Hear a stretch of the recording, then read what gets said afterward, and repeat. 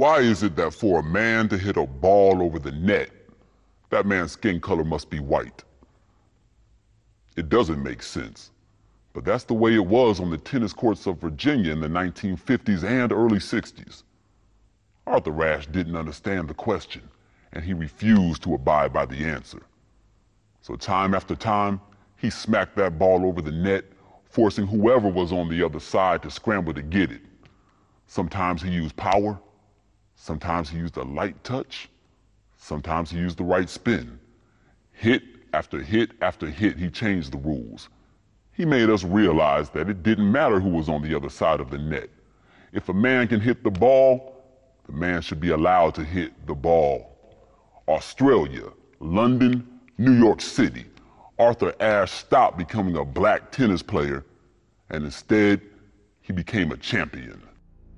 Media has made epic heroes of our athletes.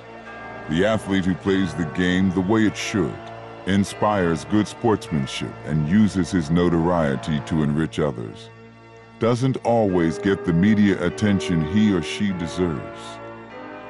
Arthur Robert Ashe beat back many foes before winning the most prestigious tennis tournament in the world, Wimbledon. Long before the great moment in tennis history, Arthur Ashe plied his trade in the heat of segregation.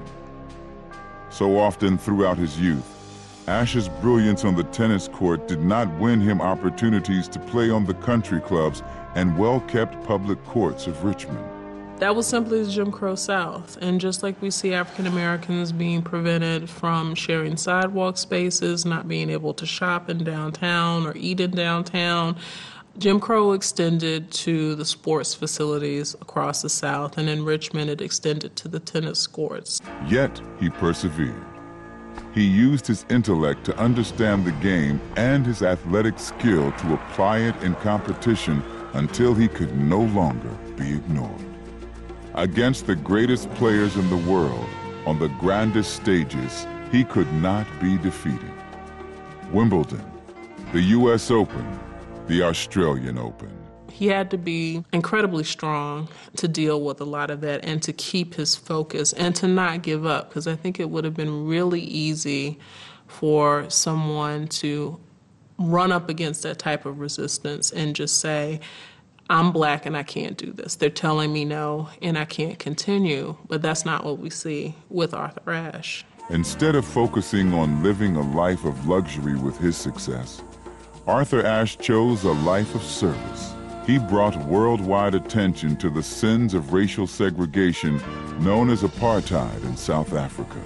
The fantastic example that Arthur Ashe will leave for us is the example of an activist athlete, someone who is not only able to excel within their particular sport, that's fantastic, but then to translate that celebrity and that attention and use it to draw other people into a battle against some great wrong in the world. And that's what Arthur Ashe will do when he begins to target South Africa, target apartheid as a system that's being wrong, and using his celebrity to bring attention to what was happening in that area of the world and work for a change. Arthur Ashe is a true American hero. He continued Carter G. Woodson's grand tradition of writing the truth of African American history with his brilliant 3-volume history of African American athletes.